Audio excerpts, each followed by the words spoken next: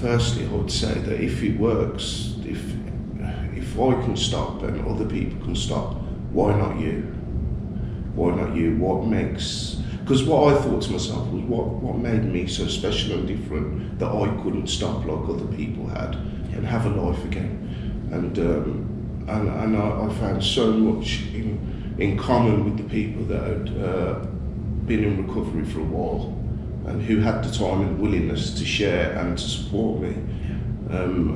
So it's there, it just is, it's just about grabbing hold of you. Isn't it? Like you're drowning, like grabbing onto a life preserver as a drowning man, grab onto it.